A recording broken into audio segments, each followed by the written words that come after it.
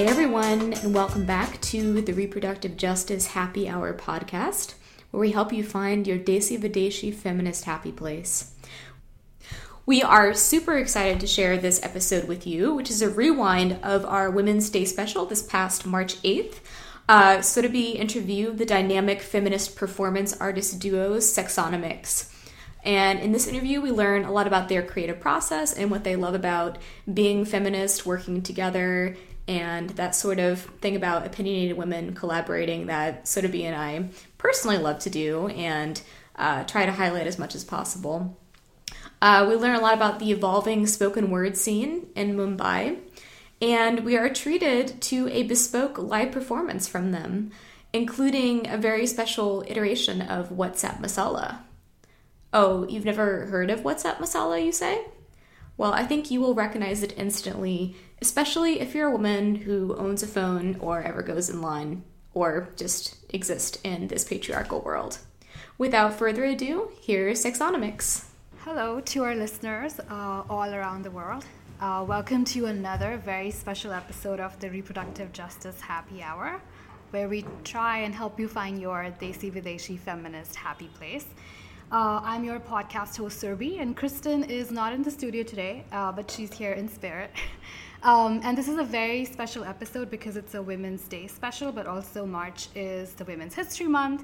And I'm really delighted to have SXonomics with us today in the studio for a live podcast regarding episode in Mumbai. And Ramya is sort of like dancing in her chair. But we have Ishmeet and we have Ramya from SXonomics. And they perform spoken word, poetry, spar with patriarchy, use performance art, fun, humor to really talk about feminist issues and also talk about gender equality, and they do it in a really cool way. I have had the honor to see them perform at various different venues over the last year, and it's always a delight. And I'm so excited to have them here with me on this podcast episode. Welcome to our podcast, Ramya and Ishmeet. Hi, thank you. How are you guys doing today? Very excited, and I'm still dancing in my chair. So I actually wanted to start with a question about the name itself, which is really intrigued me. Mm-hmm. Why the name SXonomics? I think it was one of those things that we kept thinking about being a collaborative duo and imagining people announce us as, here comes Ishmeet Nagpal and Ramya Pandyan or Idea Smith, because her online persona is called Idea Smith. And we kept, tripping over that shouldn't we have just a name to introduce both of us in one go? And the first performance we were working on, the first pieces we were working on, we had these conversations about the economics of being a certain gender in India or being born as a certain sex in India. So we kept thinking about that, and we realized that it's not just India. Everywhere, kids are not viewed as just kids. They're investments for their parents. And our value in life is determined by how well we perform economically for each other, and how this earning potential and the transactional nature of everything we do in life, all of these interactions between all the genders, they come from a place of economics. So we were just sitting and it just happened, two words just clicked together, and we were like, yes, SXonomics, that's it, that's what we're going to be called. Yeah, and I think both of us individually had come to the conclusion that most human interactions, all human interactions really, are transactional in nature. They may not be currency-based transactions, but they are transactions of respect, of power, of affection, attention, and so on and so forth. And sex, of course, is where it all comes down to. Where you are and how you are sexually is how you are with the person or people that you are having sex with. And that's really, like Ishmeet said, our early conversations came from acknowledging that we both thought of it that way, because people don't typically like to associate words like transaction or economics with sex, gender, and so on and so forth. And I think over several agonizing conversations where there was a lot of food eaten and a lot of other things, unnecessarily, at that time we thought maybe unnecessary ideas bounced off each other. This just kind of hit and clicked, and it sounded good to us. Yeah. So Yeah, so the chemistry worked. Yes, it did. So basically, actually, first, before we even talk about the work you guys are doing, maybe talk a little bit about your own selves, and then how did you both meet? Okay, why don't I go first, since I was also first on the planet. The two of us. So I like to remind Ramya that she is about 9 years older than me. Yes, Yeah. Thank you for Yeah. bringing an age into this. Yeah. But yes, so almost a decade more Yes. of wisdom Yes. and experience. So that actually means you should be listening to me more often, but since you don't. I have a fairly conventional, almost boring background. I grew up in Bombay, and I come from a very decent middle class Tamilian family, and I have an education. I'm an MBA, which is what people who don't really know what they want to do the rest of their lives end up doing. Corporate career as well. I started This writing. might angry some people. Angry people, yes. Well, I'm an MBA, so it's okay for me to say this about other MBAs. That I've been writing since I was a kid, and I started blogging in 2004. Early days of blogging, and just gave me an outlet for expressing the kind of things that didn't find expression in my daily life, in my narrative of being all those aforementioned things of middle class Mumbaikar with a serious job. So I started writing as Idea Smith, which was an anonymous handle at that time, and I did write a lot about the experience of being a woman. I didn't really like to think of myself as a feminist at that time, mainly because I thought feminists were people who are doing very important work, like getting women a vote, getting them reproductive rights, or at least trying to do work around that, and I didn't feel like what I was doing was anywhere in that league. Somewhere along the line, several years later, the open mic scene started in Mumbai, took off in a very big way. So I've been fortunate enough to be a part of that scene for a while. I started performing, and tada, that's where the lady from Punjab lands up. And this is your cue to come in. Yeah. So as Ramya said, Nicely done. Yeah, thank you. see, we love transitions. Okay, so as Ramya said, I was born in Punjab. I went on to get a degree in dentistry. So I'm actually Dr. Ishmeet Nagpal, thanks to that. Doctor. Yes. Some might not call it a doctor at all, but I studied for 5 years in Manipal at that time. I think that really helped open up my mind to the various ideas that were just flowering in the world at that time, blossoming in the world, and I really did not know about any of these things when I was sitting at home in Punjab and thinking that the world is only this small.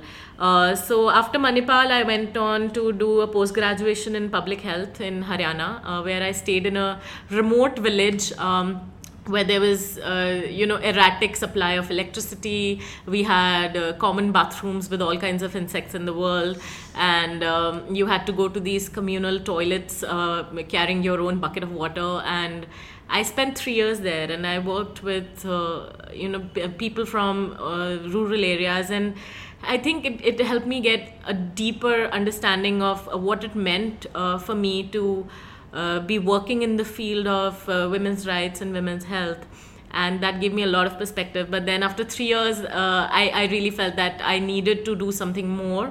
I had always been a poet since I was maybe 6 years old, because my father used to write, and I remember comparing my poetry with his.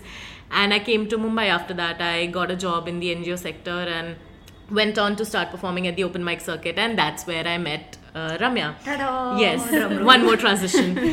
I was actually very enamored by Ramya. Her Facebook page was called Idea Smith, and she would put up these updates that I'm going to be performing at this event, and I'm going to go here and perform. And I was very new in Mumbai at that time, so I used to go around the town with wherever my 2 or 3 favorite poets were performing, including Ramya, and I used to go and watch with like a googly eyed, and oh my god, these people are so great, and how will I don't ever... remember this, by the way. And how will I ever have the courage to stand up next to them? But I did eventually, and we became great friends, because I think earlier it was the lone voice of Ramya floating through. Because if you go to the poetry circuit or any performance circuit, there is an imbalance in terms of numbers anyway. So you have very few women in the crowd, very few women performing. So, and very few women who will speak up and be loud enough to be heard. So Ramya was one of them, and she was very outspoken and, oh my God, this was sexist, or oh my God, this was problematic. And when I came along, and we just became those two hand in hand, two musketeers, so to speak. Literally, two from across the room. Like I'd look at, I'd gotten so used to not having anyone else and everyone looking at me weirdly, and suddenly there was this young woman across the room who was also saying, oh my God, mansplaining. And I just loved the fact that there was somebody who knew of the concept of mansplaining and was willing to call it out. So, and I mean, Ishmeet is such a tremendous performer and writer herself. Wow, we sound like a mutual admiration society now. And we'll come back to this idea of how open mic spaces, I think, still are quite dominated by men. And I would definitely want you guys to share some more of your thoughts and observations on that. But before we get into that, tell me, how does the process work of like coming up with the work that you create through SXonomics? Like, what is the thinking like? What goes into it? How do you come up with the subjects and topics that you guys talk about? How does that work? Like just now. So right now, just before we started this, we were testing, and we were just wondering whether we both sound too similar, because people have confused our voices when we've been on con calls, and we realized we really don't sound that similar. I have this sort of high-pitched, almost squeaky, shrill voice, and Ishmeet has a more considered, a deep-bodied voice in that sense. But then, hey, all women sound the same, right? And I say that with heavy irony. And this is something I think it just sounds like an exciting idea that we would want to satirize and perform. I think this is what happens to us. We sit at some place and we are having a normal conversation, and something will come up and we'll be like, oh, we should do a piece on this. And I think one of our first pieces came up when we were just sitting and chilling and eating and having some beers at one place. French fries with and 6 dips. I distinctly remember that. Yeah, and trying out beers, the creative stimulant for the word. And we were like randomly that we'll just talk about some few things. And Ramya herself is a very funny person. If you sit with her long enough. Thank you so much. Yeah. Oh, that's so sweet. Nobody has said that to me. Even in poetry. So Ramya used to, have a lot of humor in her poetry, in some of her pieces, while I have always been the one who's been dark and morose and everything is spiraling kind of poet. Sort of complement each other, though. Actually, no, but when we come together as SXonomics, I get funny too. It rubs off on me. I think both ways, because on my own also, I've never really thought of myself as funny, but Ishmeet is a wonderful performer. She's also had she has a background in theatre, and apparently I know some people who knew her when she was growing up, and they've said this about her as well. She's sort of controlled an audience of hundreds of people when she was a kid as well. And that so much of the time I'm learning, I'm watching our videos, watching what she does, and being funny and also being relevant is so much about believing that you can do it. So for me, it is when there's Ishmeet there on stage, I know the idea will get its full expression, even if I'm not able to do as much justice to it, which also makes me think I have to also keep up with that. And so Ramya is being very flattering right now because why? She is because most of the writing part where we have to throw in some punches or jokes, most of it comes from Ramya and from the conversations that we have sitting around, and we parody things. We like to subvert the messages that are around us. So I think the core of our ideas always comes from a regular everyday occurrence that is happening around us and being normalized by everybody, and we just try to take a different spin to it. I think that's really interesting, because even when Kristen and I are thinking of episodes for the RJ Happy Hour, that's exactly what we do. Like, we're talking about things happening in the news or in just things around us, and we'd be like, oh, let's talk about this. Or maybe let's think more about this and see what our listeners want to contribute to. So kind of similar process, maybe not as many French fries and dips. That was only the one time. More often than not, it's usually chai, and a lot of it happens over Skype or WhatsApp, because she's we have far like away. 3-hour-long phone calls, and with everybody in our houses wondering what's wrong with them, why are they on the phone constantly. Not even wondering anymore, because they don't have a choice, they are forced to listen. But I think something I really also admire about women doing things together is how often women are pit against each other, instead of like really doing awesome things together. You guys are doing that, and when you guys are talking about each other, it's like you are holding up each other, right? And I think that is so much needed in the work that we do and in the world we live in. So I really admire women doing things together. And I mean, Kristen and I call each other work wives. Like, we are work wives, basically. Oh, that's what we are. Oh my god. Better half. Oh my god. Though I do think, I think that's how a good collaboration works. Whether you have a business together or you're creating art together, you have to really like and respect each other as people. And then whatever you're creating together just kind of happens. Yeah. Ishmeet and I started as friends, and I don't even want to say started as friends, because that implies that there was we had to build it step by step. I think I saw her perform and I knew I would like this girl. Yeah. I wasn't so sure at that time whether she would like me back, but I just knew I liked her and I respected her ideas and where she was coming from. Because you can tell based on what the person is saying, what kind of thought process they've lived through, what kind of life process they've lived through. And so when she suggested, she's the one who suggested we collaborate, I was literally, I was just waiting for you to ask. SXonomics in that sense became just one of the many things that we enjoyed doing together. Sounds wrong, but I think we get it. Yeah. But okay, coming back to the open mic scene in Mumbai, because we have listeners from really all around the world, why don't you guys tell us a little bit about what does the open mic scene look like in Mumbai right now, and how does the gender dynamics play out in that space? Wow. Okay. We are actually curating a week of shows and open mics and different workshop related things on the theme of balanced voices, which is basically we interpret it in terms of gender, but other people are free to interpret it in other dynamics of power and all of the imbalance that is around us. So when we were even talking about this, we knew that we have to somehow integrate the message that, just because you don't see an imbalance doesn't mean it's not there. So in the open mic circuit, though, it's been a very welcoming space most of the time, and it's been growing at an alarming rate over the past year or so, and that's actually really good for poetry.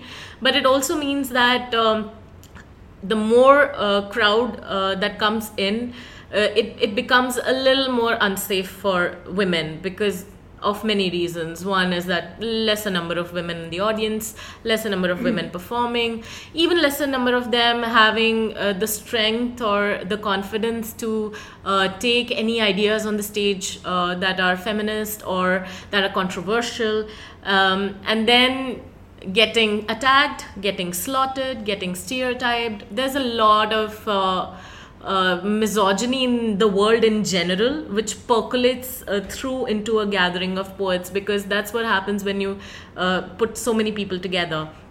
And I think even though a lot of people now are taking cognizance of this issue, it will take some time to build a space that is truly equal and has the kind of comfort that women would not feel threatened or intimidated by the circuit at all. We're not at that place right now, but a lot of venues, a lot of collectives have taken cognizance of this issue, and we as SXonomics are also trying to tie up with all of the venues and take our messages across to as many platforms as we can, so that people start thinking about things at least. Because earlier it used to be like, I've never even thought about this, what attacks or what verbal attacks, we've not thought about this, we don't know this.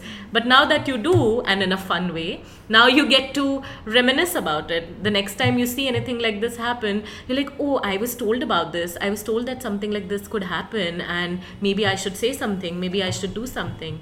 So what we're doing essentially is building those reference points for people. And I think it should have a positive change, and we already see it happen a little bit, but it should have a positive change soon. But being part of the open mic scene yourself, and then calling others out who are also part of that community, does that create some kind of fiction, or? I was just about to say backlash? This is a very difficult question, because for me especially, I grew up in Bombay. The city is home, and I learned how to be a writer, an artist, and a performer here. I learned how to be a performer through the open mic scene. And open mics really started in a big way in 2009 in Bombay. And at that time, it was just one restaurant somewhere where once a month there'd be, an open mic. Just the idea of what an open mic is, all of those were new. And over time, there were other people who came in, other venues, other curators, and so on and so forth. So I think I can safely say that I have an immediate relationship with all the major people who are doing anything relating to open mics, not just in poetry, in Bombay. And if not an immediate, there'll be one connecting person in between at most. Only because I've been around here for so long. Now, this also means that I have relationships with all of them. Some of them are friends, some of them are people that I have worked with in, maybe collaborated in some way. Some of them are people that I've sat with and looked at their writing, they've looked at mine. Some of them are people with whom I've shared a meal, a glass of wine while we are watching some other performers. So within this space, it's almost like a family in its own way. And just like with family, there are things that don't work for you and it's very difficult to call them out. And people also feel very personally attacked even where it's not an attack, precisely because you're so close to them. Yeah. So even if I were to say something like, hey, I didn't really like what you said. Now, if I were to say that to just some other performer I've never seen before, it would land a little differently from someone who I've been having a meal with once a week, every week. They're going to take it as Ramya has rejected me. So I think that to me explains a lot of the rather extreme events that have happened in the last year and a half. And I say extreme because those are the things that Ishmeet has been talking about. There's a lot of bullying. There's a lot of angry. It's ugliness, really. It's ugly for all of us. Because you're challenging the power dynamics, right, in that space. I want to say it's ugly for the other person also, because when you go up in an ideal world, when you're creating art, whether it's in your writing or in your performance, you do it from a place of joy and peace. Maybe it sounds a little new agey, but it's supposed to be, it's art, right? But when it comes from a place of anger and hatred and resentment, I'm not saying that doesn't create good art. That also creates good art, but I don't know, it just feels so much. Maybe I'm just being old-fashioned because for so many years an open mic has been a place of comfort for me, where I can go up and just say stuff and express myself in a way that I couldn't. And suddenly it's become a place where I have to be careful because someone might attack me or someone might feel attacked by me. Right. But then again, I think this goes with the idea that the space is growing. It's not just open mics anymore. People who were like me 3 years ago, and I don't have any kind of formal background in performance. I have stage fright even now, but that's hard to believe. But okay. Thank you. That's very nice. But the fact is, it is true, and I have learned to deal with certain things. Now, the fact that this is a possibility today is wonderful, and this is because of this space and all these very same people. And I know that I'm only one of the many, many stories like this. There are people who've had a problem with stammering for many years, and there are people who now go up and perform. There are other people who, and I've seen this happen, their hands are trembling when they're on stage, and they're doing such wonderful work. People who are maybe not that evolved as writers who are putting out work that is so magnificent. So if it's growing, I'm guessing all of these are also part of the... So yeah, actually that was my next question, because of course if there's backlash, there's also been a lot of positive reception to the work you guys are doing. And I mean, I think there's been a growing community of supporters and advocates of the work that you guys are doing, and also inspiring other performers to do the same. What has been the positive response been like over the last few months? I think I want to share an anecdote here about... Before you, I do have an honest line. I think hands down, the best thing about 2017 for me was meeting Ishmeet. Because it was at a place in my life where, largely because of the performance circuit, I felt ostracized, hated and shunned from everywhere. And Ishmeet was the only person, the only force standing there saying, I believe in what you're doing and I think this is good. And just that one person, and then so much came from there. It was like one after the other. When you invited us to come and perform, that was such a glowing recommendation for our work and our ideas. Yes. Yes. Yes, so two anecdotes then. So as Ramya was saying, so Surbhi had invited us to Delhi for an organization that she works for to perform over there, and that was our first experience of going out of Mumbai to perform. We really didn't have that much time to prepare for it. The theme was pleasure as a human right. And when I was thinking of writing for this, and what should I say about pleasure, because a lot of the times when we are writing for SXonomics, we are bringing in our personal stories as well, and my personal stories related to pleasure were not that happy. But then we went ahead and we did form a piece around it, whereas I think if I were alone performing my personal experiences somewhere, I would have a hesitation, so to speak, to bare my soul to the world. I think that's why I stick to poetry that has a lot of metaphors. But when you come to SXonomics, it doesn't restrict you to poetry anymore. So we become role players, we become dramatic artists, and we take on music, and we take on comedy, and we become something different. So the feedback in terms of that also, because for my poetry, if somebody would come and tell me something about my poetry, it's still very flattering, but it also feels like I've exposed a part of myself. And but with SXonomics, when people come and give us feedback, it's always the other way around. People tell us that we've exposed a part of them. They come and tell us that we've articulated what they've gone through in life, not just about sex, but other situations like marriage or weddings or just sitting around with friends.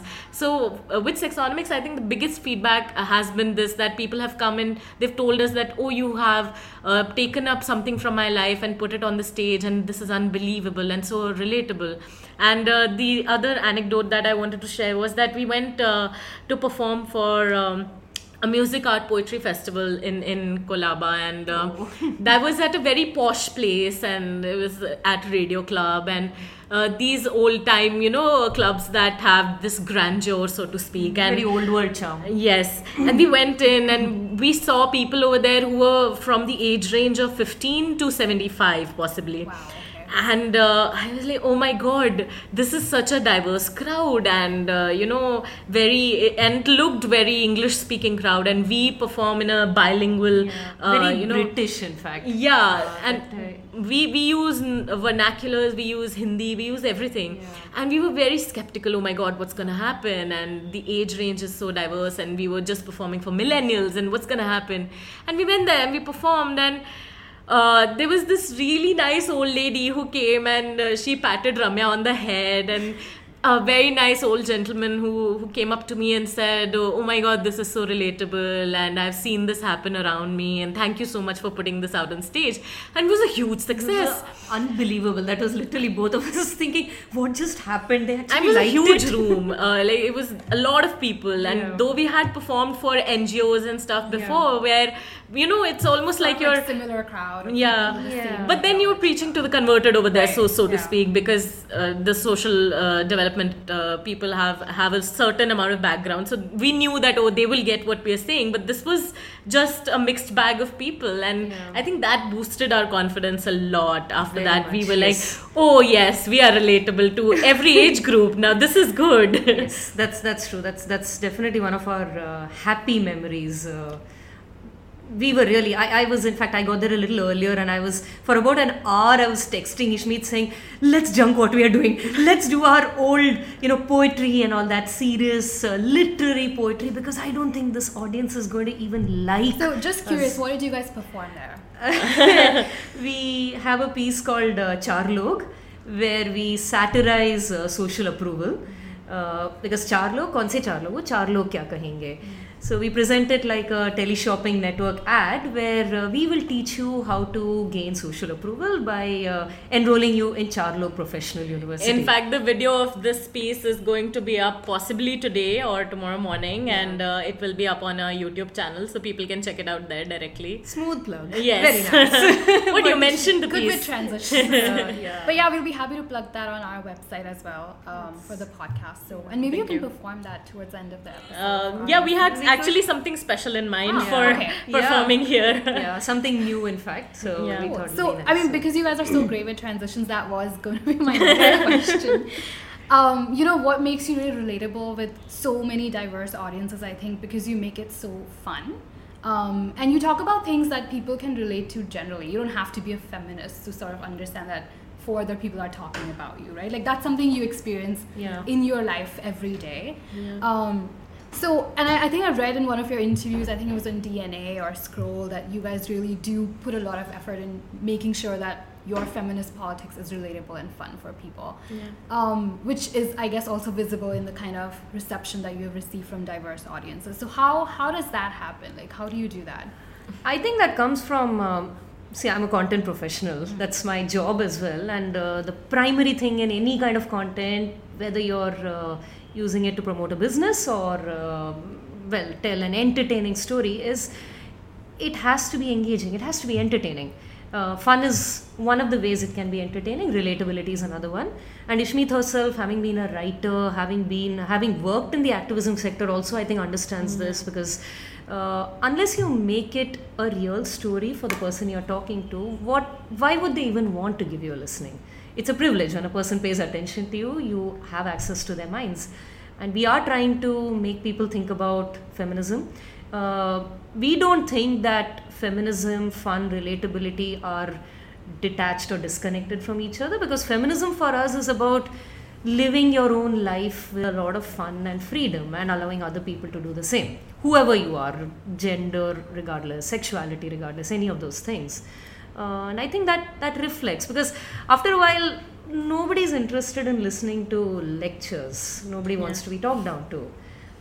And if we want to say, look, feminism is cool, you don't have to be so scared of it, we have to be that. We can't just preach it.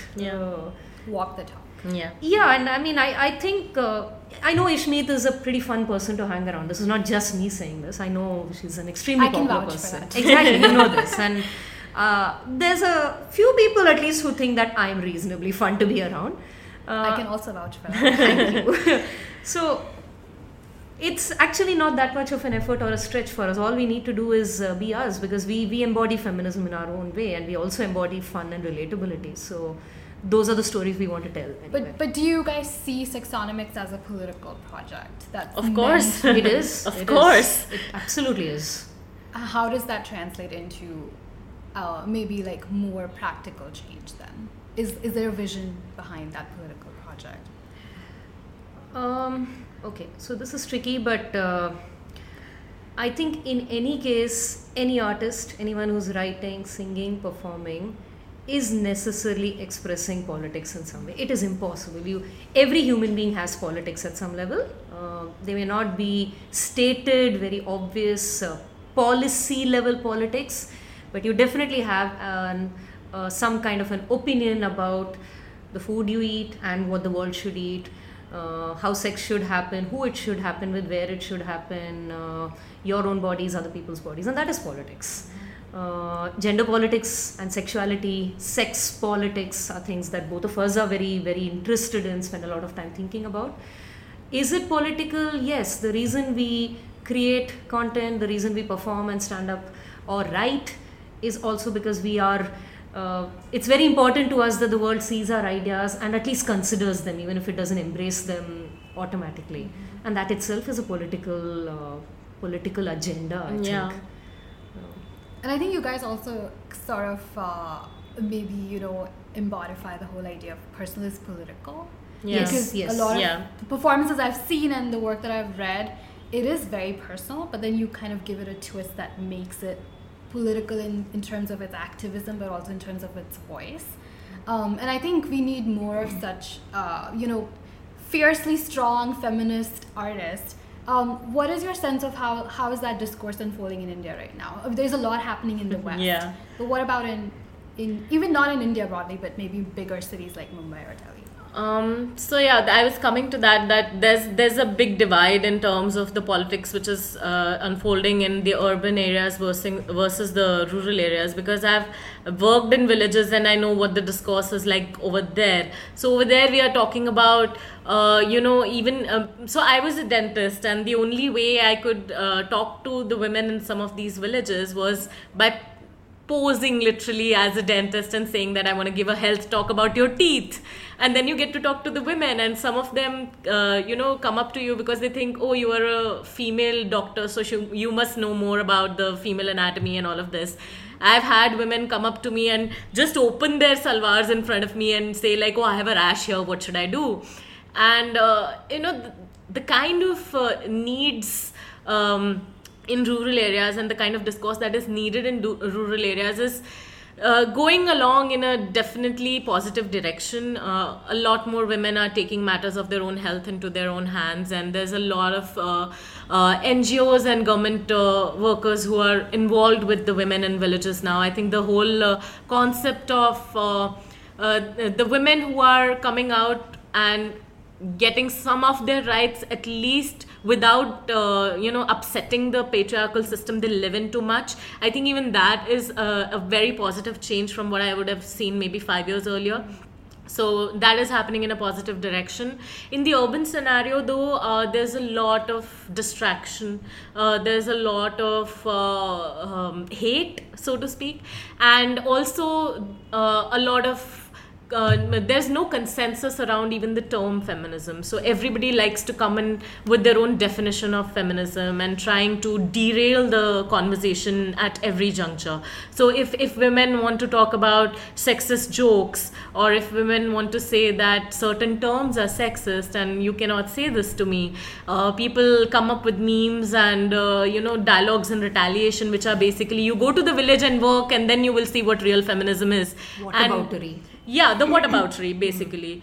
So I can say that I have worked in villages, dude, and I know what I'm talking about. But not every female who is active in the discourse in the urban area can say that. But that shouldn't take away from the conversation in the urban scenario as well, because none of it is okay. Yes, there are rights to be gained in terms of where the rural areas are concerned, but then doesn't make it okay in the urban areas that you are leering at a woman.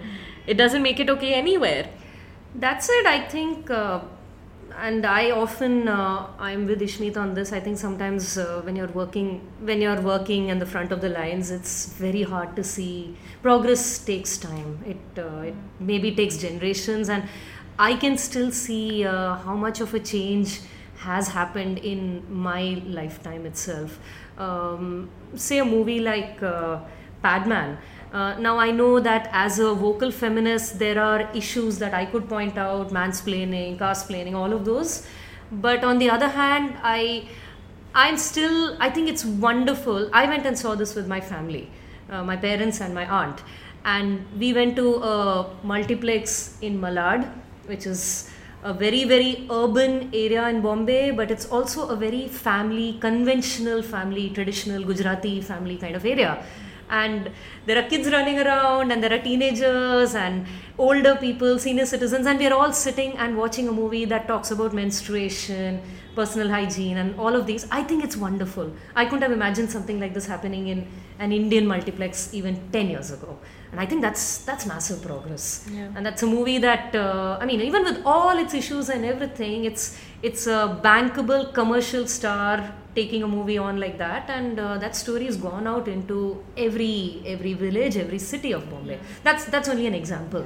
And also the one of the things I think that's really fantastic is that the stories are coming up, voices are coming out. So while we face a lot of backlash because we take certain very strong points of view, even the dissenting voices that are coming up are sharing their experiences. It's a lot of men who are they are sharing their angst and their fears. Obviously, it's a loss of control. Patriarchy being lost means that they don't necessarily know their place in the new world.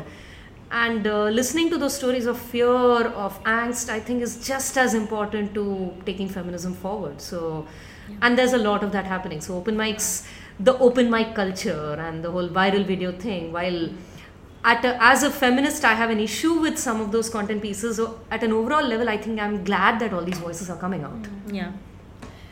So because we call ourselves a reproductive justice happy hour, we look at intersectionality in a big way, right? Whether we're talking about sex or abortion or incarceration rights, all of those things.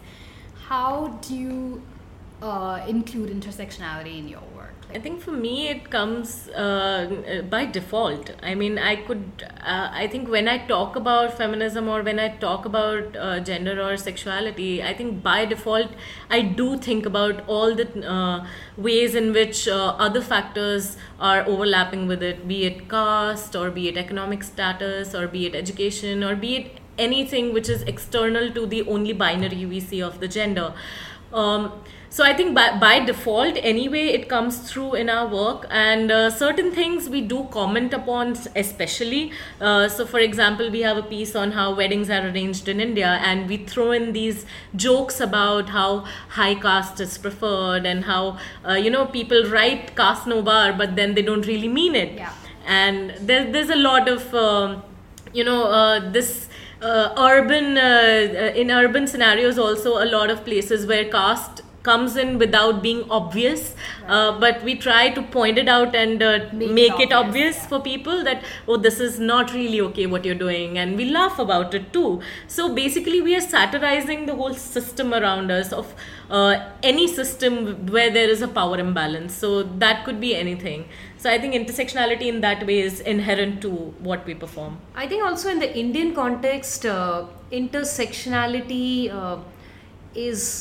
has a lot to do with language, because language is the great divider, I want to say, in India. I'm South Indian. I've lived my whole life in Mumbai, and I know there's a massive linguistic barrier in South India and also in North India. And Mumbai, in that sense, is a metro, plus it's in Western India, so it's almost like a middle ground there, but everything comes together. I speak 5 languages and I understand another 3 at least. Wow. Because that's really the only way to survive. And it's really not even wow. I know English because I studied in an English medium school.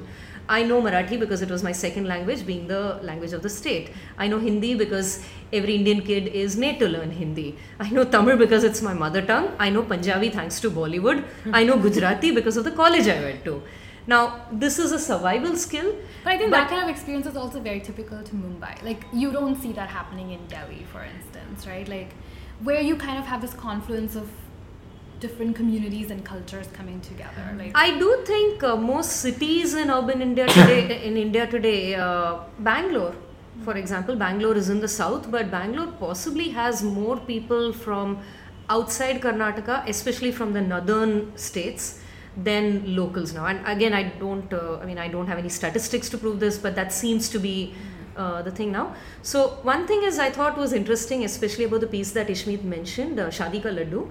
Shadi Ka Laddu actually started with, I had written a piece a while ago, which was a solo piece, which was based on, I was sitting in a coffee shop and I noticed that there was this typical arranged marriage meeting that was happening 2 tables next to mine. We've all seen those. Exactly. And that happened in Bombay. And Ishmeet had this piece where she had written, she was parodying the entire process that she would have had to go through had she not had the kind of wedding that she chose to have eventually. So satirizing and what she finally decided to go in for. And that would have happened in Punjab largely, the entire thought process, those experiences. And bringing it together the effort was mainly creative in terms of what lines. We didn't have to actually work on, do these 2 narratives fit together? Because they just did. And when we performed this piece, we've gotten people saying, this is my story. And this is people who've grown up in small town North India, people in my family who've lived their entire lives in other parts of very, very strictly linguistically bound southern cities. People from all over, and we thought that was really interesting, considering it's something like an Indian ritual which should ideally be different in every state of the country, but what we pointed out there seems to cut across different castes, communities and linguistic barriers. We are also multilingual. We've so far only worked on Hindi and English, but Ishmeet knows and writes in Punjabi as well. and I have a little smattering of all those other languages mentioned. So we are actively trying to bring in those, partly to keep the local flavor and partly also because when you say something in English and you translate it into another language, there's so much other context that's added there. Yeah. So that's, I think, my thought in terms of bringing in intersectionality of intersectionality of thought. Oh, yeah. Really.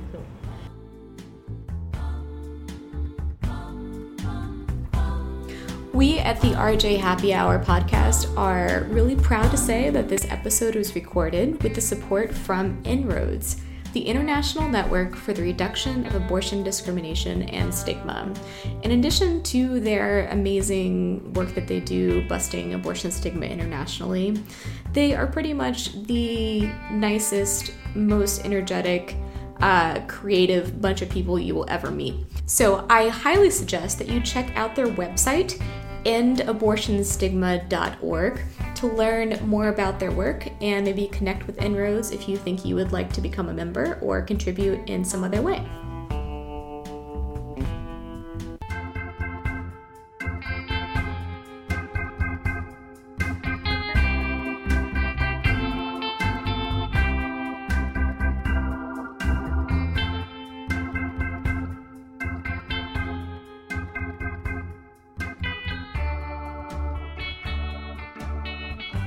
Before we leave, of course, you guys have to perform for us.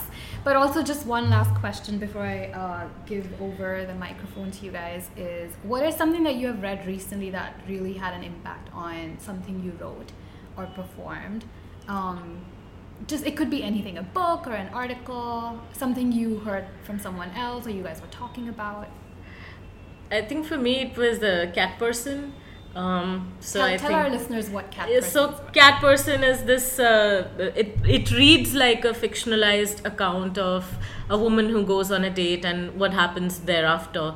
And, nowhere in the whole story does she say no.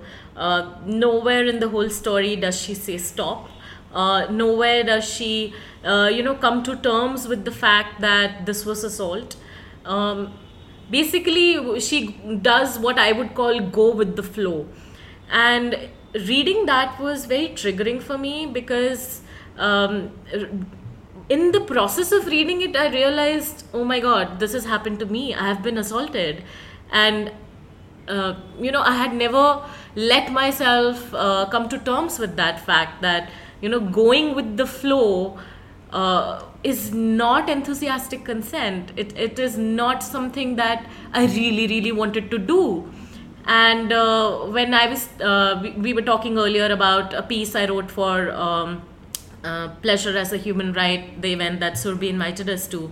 And, we were both talking about sexual experiences. And while Ramya has this very interesting piece about comparing alcohols with men and how different sexual experiences with men relate to different flavors of alcohol, what I wrote about my sexual experiences over there, I then ended up writing it down that, when will you let me be curious and enthusiastic and somebody who wants to say that, yes, let's rip our clothes off right now and do this.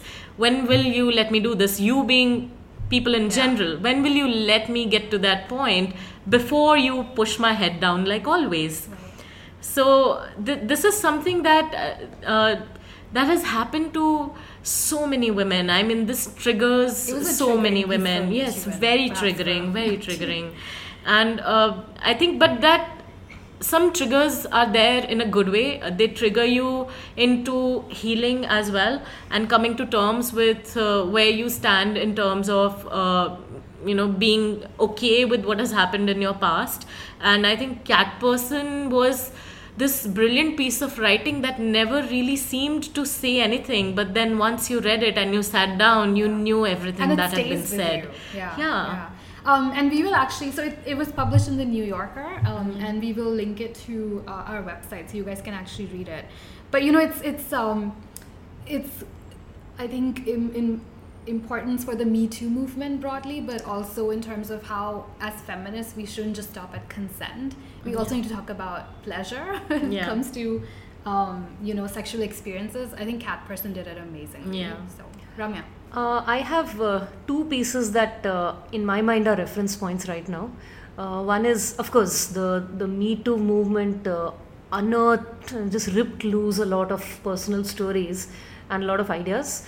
One thing, and I've read multiple articles on this, so it'll take me a little time to get back to you on which exact article, but recently I read one more article in this about Monica Lewinsky and how she was also a I think victim. it was in Vanity really. Fair. Yeah, but I've also read several other think pieces about this, and somehow because I was old enough to figure out something was happening when the original the affair in the news broke out. So I have seen the evolution of my thought and the world's thinking, how they've seen her, how they treated her, and where she stands now in the context of it. So that definitely, and I want to say that even triggered me. The show that we're going to be doing tomorrow, I in fact told Ishmeet, we have to address this in some way. When we're talking about balanced choices, it's very important, the Me Too bit of it. The other one is definitely the movie Padman, because I'm just, I've already mentioned how blown away I am by the fact that there is talk about this. It could be done better, it could be done differently, yes, but I'm glad it has started a thought about menstrual health and the fact that this is not women's health, it's world health really, because if the menstrual process is not safe and nurtured and healthy, then that spells doom for all human life, right? So Cool. Those were some amazing suggestions, and I think we will definitely link all of those works to our website. But now is the time for SXonomics to perform for us for the first time ever on the Reproductive Justice Happy Hour. This is SXonomics.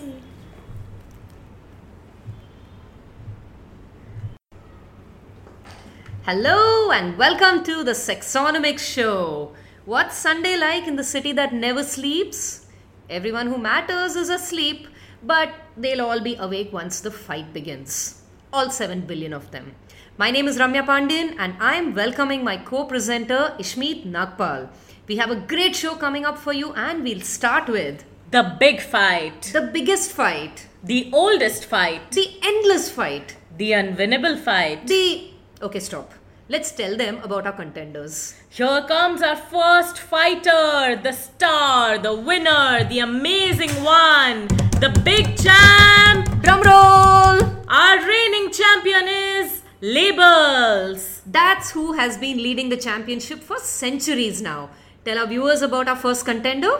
Labels, labels, labels. Credentials. Big Bazaar, MTV, FTV, Sanskari. Dove, Prude, Sexpot, iPhone only. Bitch, Tanishq, good gold digger, Nakhre wali. Chick, babe, high maintenance, jhalli. Mufat, Behenji, hi-fi type ki. Stick on labels, iron on labels. Permanent labels. Labels never lost a fight. And now for our brave challenger. Where is she? That girl. Ramya, does this one have any credentials at all? Well, Ishmeet, girl is quite independent. Rebellious, intelligent, successful, all of that. Girl has been getting attentions from many men. Girl has survived all of this and girl is still single and smiling. I think girl is all geared up for the fight. Well, she does look pretty confident, but then many a girl has been taken down by labels before. That's why this fight should be interesting. What say? We have our two fighters, so let's go over the rules.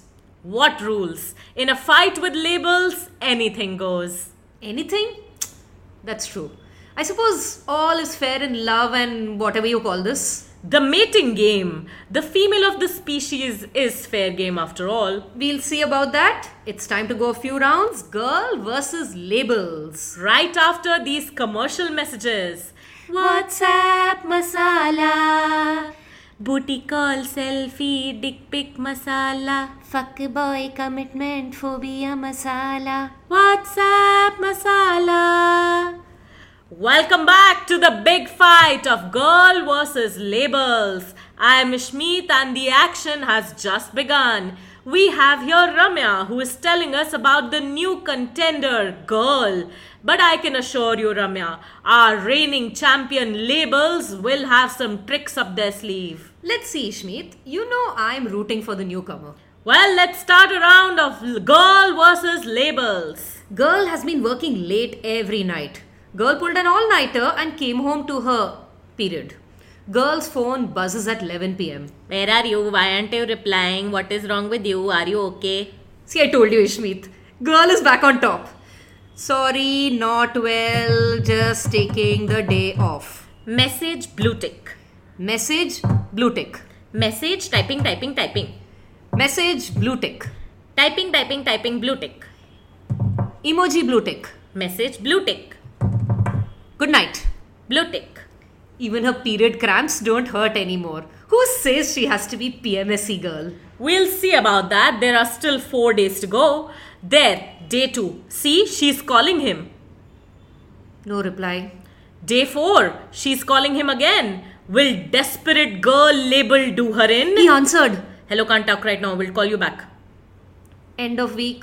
One more call. And who made that call? There is only this much willpower a girl can have on her period. Dysmenorrhea girl. Ting! End of round. See you after this break. क्या आप ढूंढ रहे हैं अपना जीवन साथी जो और कुछ नहीं पर हो बड़ा संस्कारी? डेटिंग वेटिंग छोड़िए, जरा स्वदेशी सोचिए. All shadikeladdu.com products are made only from upper caste wala शुद्ध घी and stamped with mama's boy wala label. इन सबको मिलाकर बनता है Good on paper, राजा बेटा. Perfect for your शादी का Laddu fable. shadikeladdu.com, delivering Raja Beta since 1857. Hello! If you've just tuned in, you've missed the start of an exciting show. This is Ishmeet telling you not to worry, the fight must go on. The big fight of girl versus labels. Let's tell our viewers what we see. It looks like they're going out on a group. Girl with that boy. The flavor of the season boy. What's up, masala? Stand-up comedy show? Open mic? One of those things. Isn't it nice to see him again? No. She's not falling for that. She won't be moony-eyed girl. Well, you gotta admit it was worth a shot anyway. Look, but she's skipping out early. Labels are bringing on the high-maintenance girl. Will she ask him to drop her home? Are you mad? Stay. You have fun. I'm just a little tired. Don't worry. I'll get home by myself. Thanks, yaar. You are such a no-fuss girl. Ouch! That must have hurt Ishmeet, but girl is still standing. Well, no doubt she's a toughie, but how long can she take it? Girl will work hard. Workaholic? No. Distraction. We'll see. Handful of Tinder dates. None of them wanted to talk. All of them wanted sex. Slutty girl. Girl didn't want any of them. Stalemate. Ting! End of this round. To find out who prevails in this big fight. The biggest fight. The endless fight. The oldest fight. To find out who won in girl versus labels, check out our Facebook page. That is SXonomics. SXonomics. We're also on Twitter and Instagram at SXonomics. SXonomics. I really hope that you enjoyed that episode. I know that I sure did. And please check out our website, rjhappyhour.com, and Facebook page for links to those other SXonomics performances that they mentioned during the interview. Please like their page and ours to spread the word and support the work of opinionated feminists who are working together to take down our arch nemesis, patriarchy. And as always, we would love if you would give us a shout out on Facebook or via email, which is hello@rjhappyhour.com, to share your thoughts on this episode and let us know more of what you'd like to hear about in the future. That's all for now. See you later.